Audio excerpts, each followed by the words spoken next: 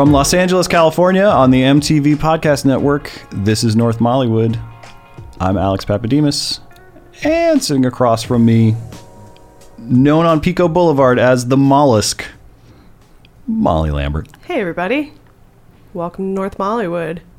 And joining us today is Jonathan Gold, a very special guest, the LA Times food critic and a former music critic, and the star of the documentary City of Gold about his food writing and penchant for amazing hole-in-the-wall strip mall LA restaurants.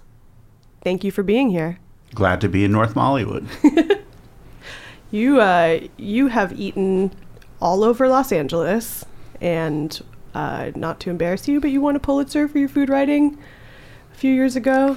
I did. Apparently, this is the today is the 10th anniversary of the review of the taco stand in Highland Park that serves the porno burrito, and I'm still the only writer in America who has won a Pulitzer Prize for writing about a porno burrito. That's the best. What's in the porno burrito?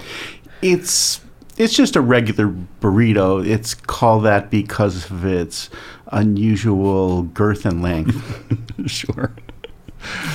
I first found out about it. I got an email from somebody who told me to Google porno burrito, and I did, and everything went back to the stand. And there was this large series of, selfies of people trying to swallow it all. It was a formidable. Was that what you won the Pulitzer for?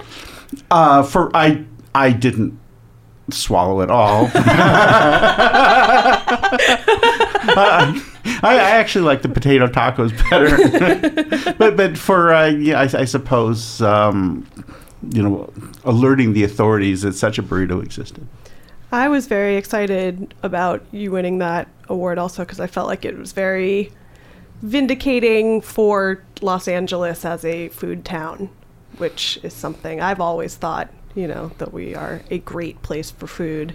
Oh, I think we're the best place to eat in the world. And I don't say we don't have the best restaurants in the world, but we're the best place to eat in the world. I agree. And I love the way that you write about sort of vernacular food and strip mall food, because that is all my favorite food. Just that food doesn't have to be expensive to be amazing, and sometimes just the opposite. The more expensive, sort of the more, expectations you bring to it. And all my favorite places here are in strip malls.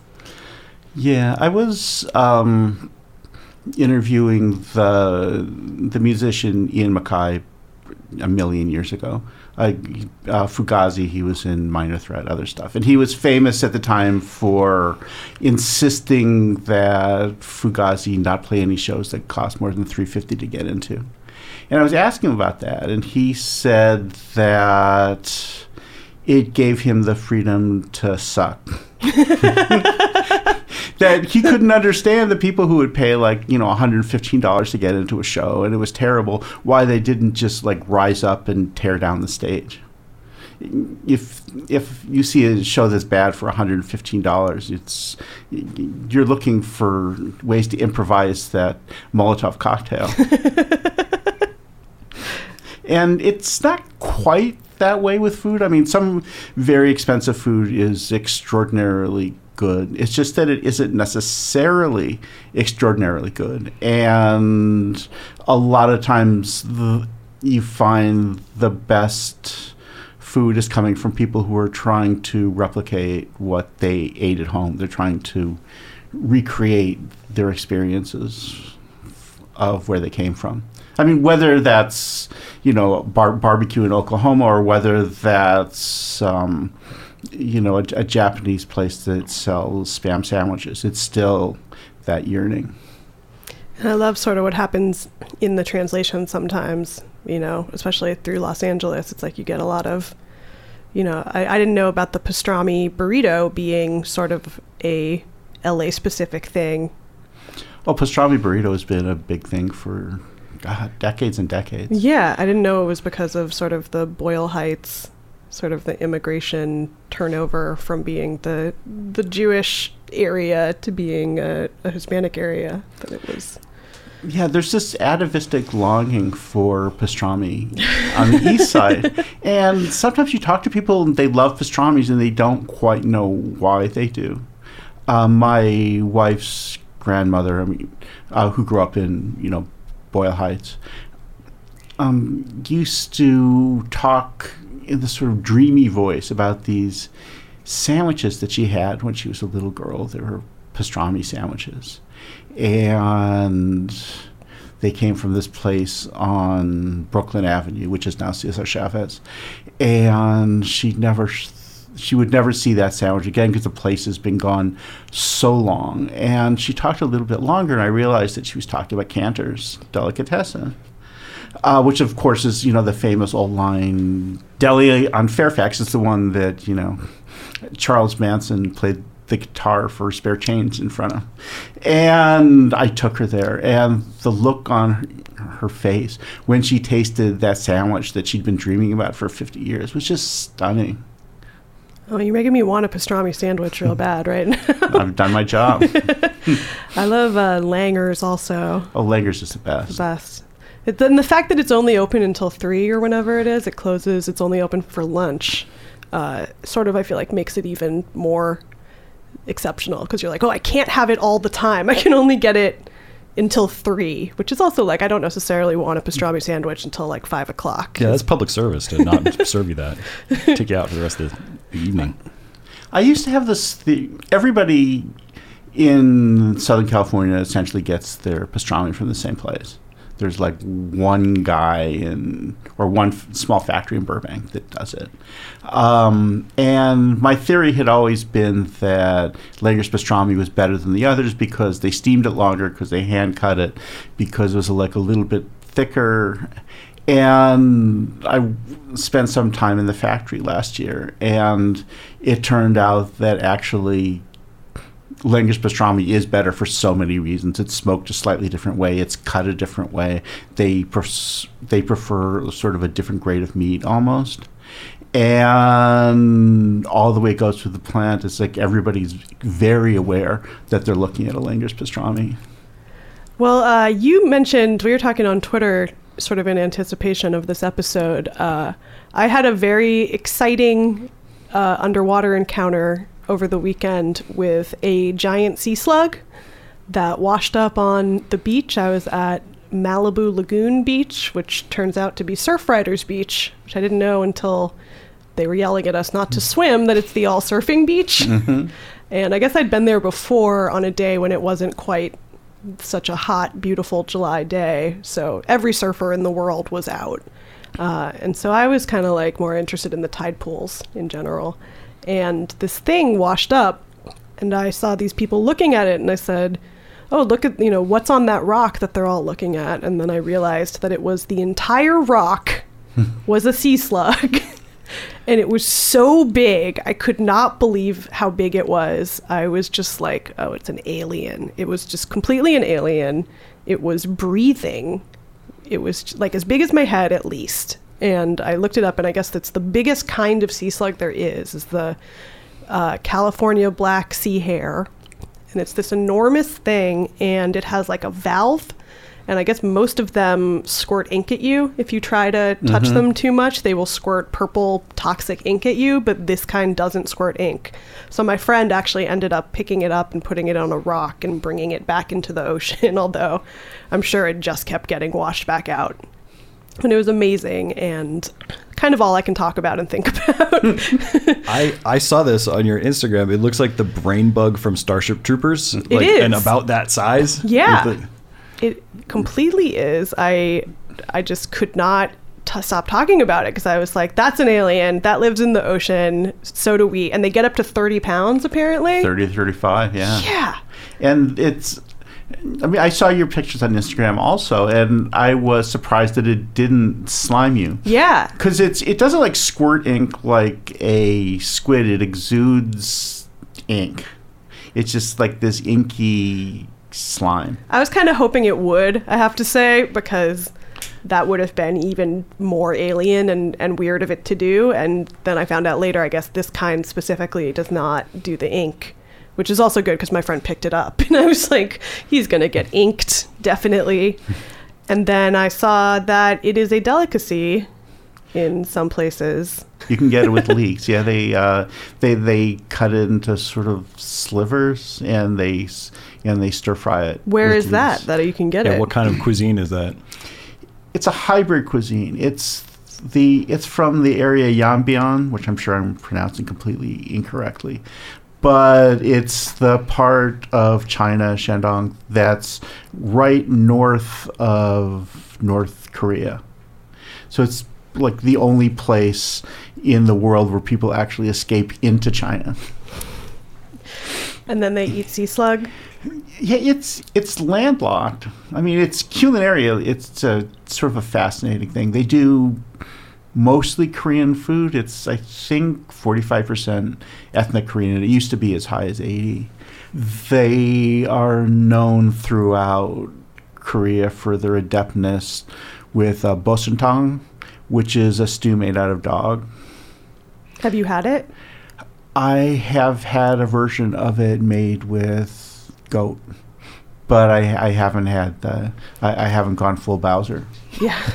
I actually, on my first trip to Korea, I was talking to some people. I found out the street that was lined with restaurants serving this in Seoul.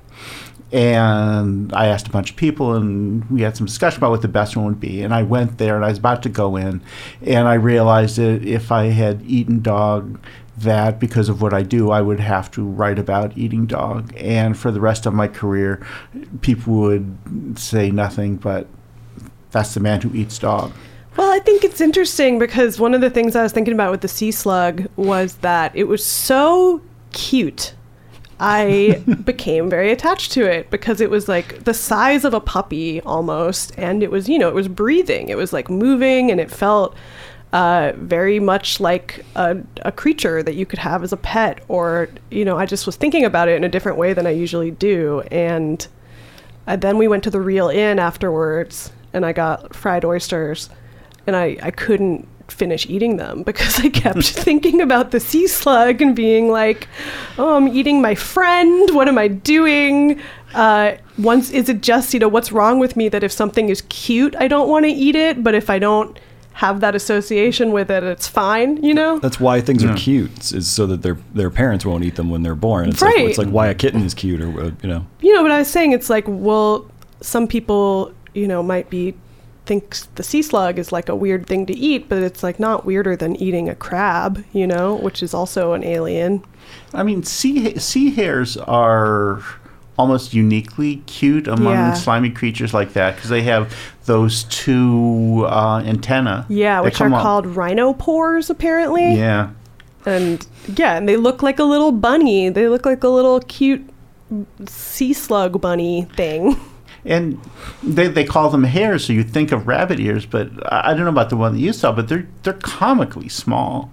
And so it looks like somebody, not just a bunny, but it looks like a really cute cartoon of a bunny. Yeah, because it's just got two little, like, Shrek ears coming out of this cute thing. Which are apparently not only its eyes, but also its tongue. Yes. Not so cute now. No, I like to think about what is it that makes me think something is alien, and, especially in terms of what you eat. Sometimes I give my vegan friends a hard time about, like, well, don't you think vegetables don't they scream when you pull them out of the earth, and we just don't acknowledge it because it's not something we can hear?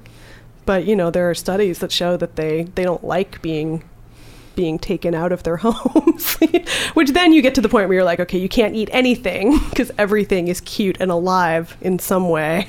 Well, there are some people who, not so many, but who will only eat things that want to be eaten. And like fruits exist to be eaten. Vegetables, not so much. And there are fruitarians, or is it Jainists, who only eat things that fall off trees once they've fallen? Yeah, and they refuse to eat onions because they might damage an ant when taking it out of the soil. Well, we've been talking about ants a lot on this podcast recently. Yeah, all of Molly's empathy for other species stops at ants. Well, again, it's like you have the empathy and then they're trying to eat you and you're like, okay, it's me or them. I gotta make a choice here. I've eaten ants. Oh yeah, how is that? There were two different kinds. Actually, both were Rene Redzepi, who owns a restaurant called Loma in Copenhagen. A lot of people, including me, think is the best in the world. It's officially not this year. It's number 3 or something. But he did this dessert for a while with blueberries and ants, and they sprinkled ants on them. And I had a meal of his in Japan. He took over a restaurant in Japan for a few months last year. And they were these beautiful sort of translucent prawns that had been alive until like 5 seconds earlier. And they sprinkled ants on them, and the ants had just this beautiful sort of peppery flavor. So ants are delicious? Some ants are delicious. There are probably 500,000 species of ants, and probably 1% to 2% of those species are delicious. It's hard to know. There are people who do that. I mean, Rene himself has this lab. It's like a houseboat that's parked on the wharf in Copenhagen outside his restaurant, and they experiment with things all day and night to see what's good. They get some of it's for the restaurant, some of it's contract stuff. The time I was there, they got a contract from a yogurt company, something, looking for delicious seaweed. So they were in the process of tasting, every seaweed they could find on the coast of Denmark and southern Sweden. And apparently most of them tasted like dirty beach. But they found the good one. They found a couple that they didn't know about. I like seaweed. How did they find the good tasting ants? What was the trial and error involved in that, given the variety of ant species? There's a chef in Sao Paulo named Alex Atala. Often thought of as like the best chef in South America. His restaurant's extraordinary. He's constructed like an entire jungle cuisine of like not all foraged foods, but mostly foraged foods from the jungle. And ants were something that he did. I've never had his dish with the live ants, but he does dishes with like live ants crawling on them. Well, that's supposedly the next food frontier, right? Is insects, because they're omnipresent and easy to farm or something. Yeah, Night Market has grasshoppers. Yeah, I mean, a lot of cuisines that's have insects, and again, it's like, as somebody who eats crawfish, I try to think about like, why is it that I can eat a crawfish, which is like a totally creepy arthropod, but if somebody offered me like a cockroach, I'd be like, no, that's gross. But it's just cultural. There's something about cockroaches, or water bugs they usually call them when they're doing it, that you can get them Thailand, that they're big in Thailand, and they're sautéed, and they're usually just crunchy and nice, but like one out of every 4 or 5 there's just this bit of goop that didn't quite cook through in the middle, and then you suddenly realize in an extremely visceral way that you're eating a roach.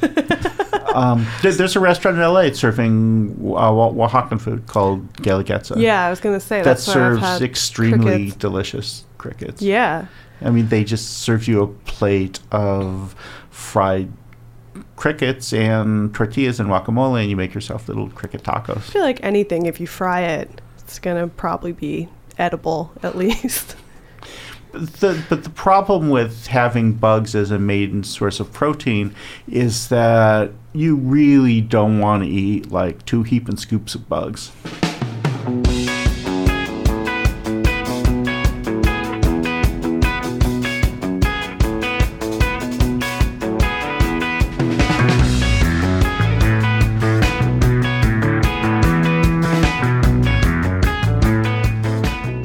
Alex sent me this review you wrote where you ate hagfish.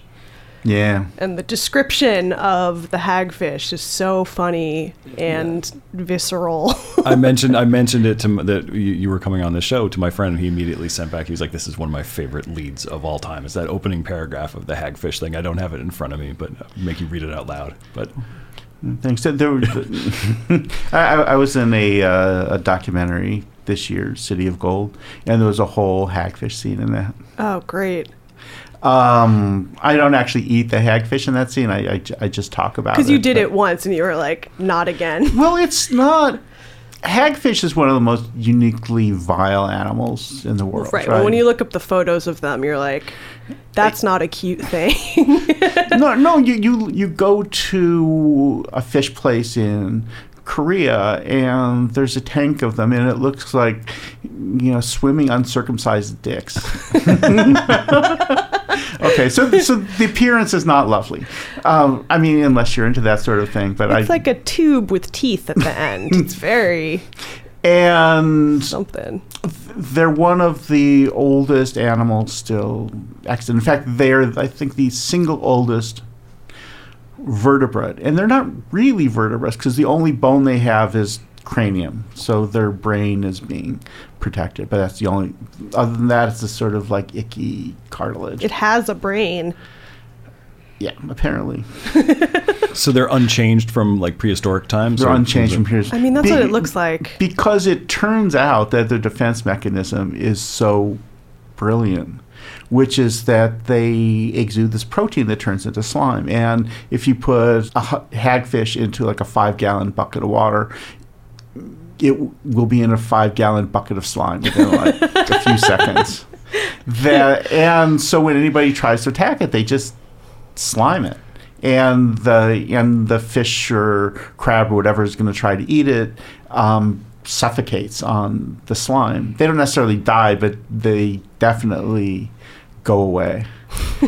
And if you look up hagfish on YouTube, which I recommend, there's this other thing they do that is so alarming. The way they clean the slime off themselves is they tie themselves into like a knot, and then the knot goes down the length of the hagfish, and this giant like ball of snotty solidified seawater comes off of them, and they're shiny and new. See, that's amazing. So, they catch them, they skin them. The slime doesn't happen when it gets to a restaurant, and they toss them on a grill. And watching hagfish cook on one of those tabletop grills is one of the most alarming things you could possibly do in a restaurant, because, they're not alive, but they writhe as if they are. And it's this entire heap of tangled, writhing hell eels. And somebody is like, I can't wait to eat that. It's going to be amazing. Well, the thing about it is they're not really delicious, right? They're not inedible. I would eat one again. But it's like eating eel, only worse. Yeah. I like eel. But that's the thing, is like I like eel because by the time it gets to me, it's already on top of sushi rice. If I had to watch the eel be killed and cut, I would probably lose my appetite more, which is the same as like if I had to watch a cow get slaughtered, I would never want to eat it. Oh, yeah. There is that problem. Yeah, you have to kind of have the separation in your mind of like, where did this come from? Or you just get really into that and you're just like, I want to see everything like killed right in front of me so I can just confront it, and then I eat it, and I earned eating it. Well, that's what they say. There's those movies like that. There's that movie Glass Walls. Like, oh God! I met Sam Simon, one of the creators of The Simpsons, like a few years back, and he is a devout vegetarian, and was basically like, I'll show you this movie. It'll make you a vegetarian. It's 10 minutes long. It'll make you a vegan for life. And I was like, don't show me that movie then. Like, I can't. Let me live in somewhat of ignorance. I've spent time in slaughterhouses, right? I think that in a way, if you're eating meat, it's incumbent on you to learn something about the process through which your food is coming to you. That I think it's important to eat, well-raised meat. I mean, meat that basically has animals that have basically one bad day, and one really bad day. Yeah, it sucks. but and a place where when you're getting great meat, the slaughter process is as humane as it could possibly be.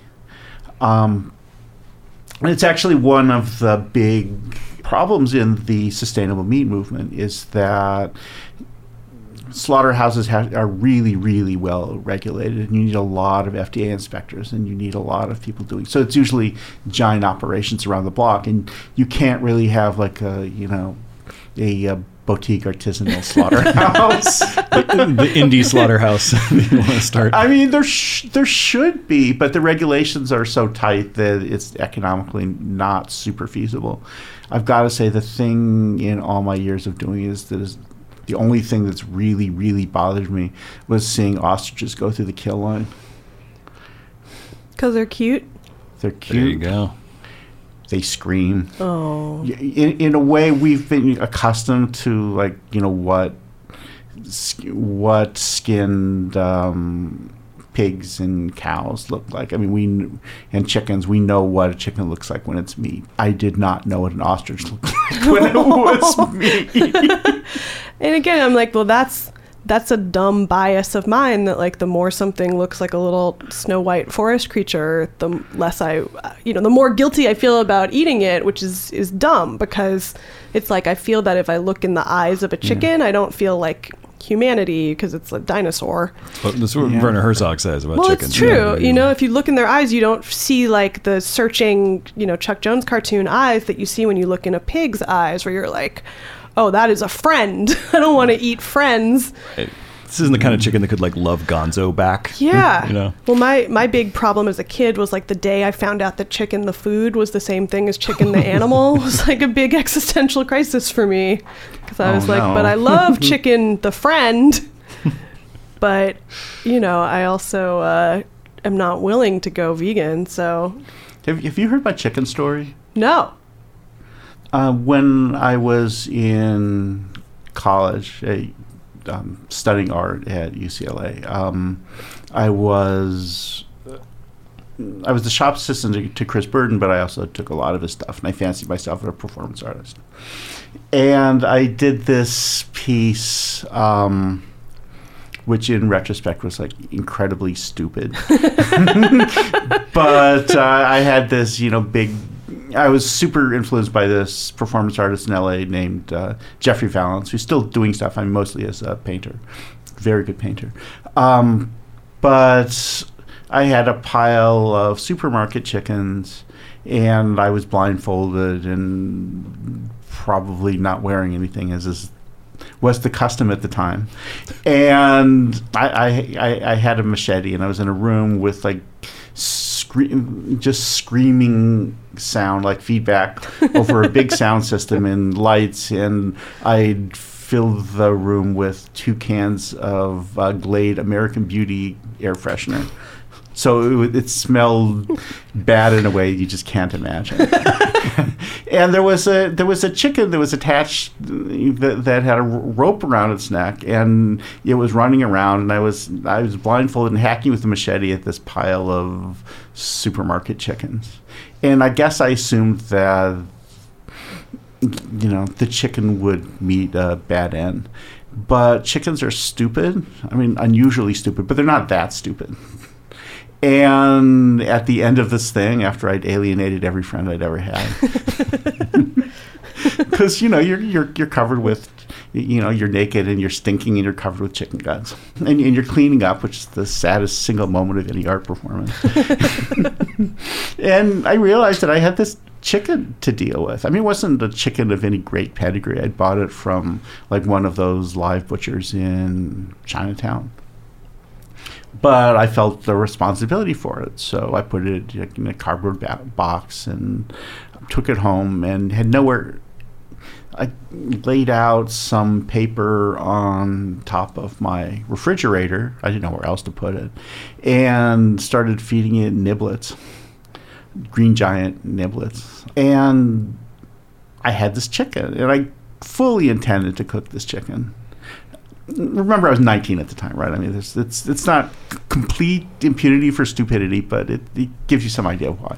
And I was, extremely broke, as students tend to be. And I think a third of my income was going to niblets at one point. This bird ate a lot of damn niblets.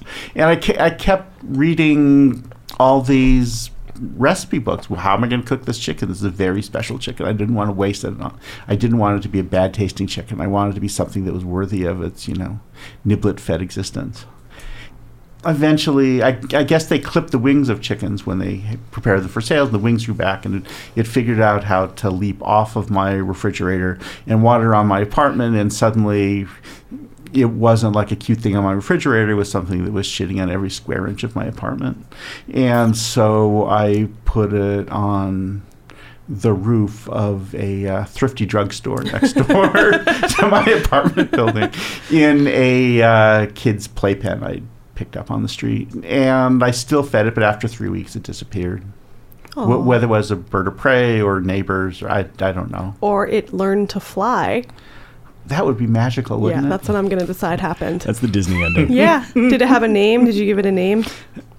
I just called it the chicken. That's probably wise, because you knew you were going to cook it at some point. You didn't want to personify it too much. Sometimes I would call it the hen, but it didn't. It was distinctly a hen, but it didn't have that many specifically hen-like characteristics to it. Oh. But yeah, this would be coming to terms with, or trying to come to terms with, the ownership of a chicken and not doing very well with it. Well, thank you so much for coming on North Mollywood, Jonathan. Oh, I'm so glad. Oh, we're so glad. Big fans. See you guys next week. Thanks a lot.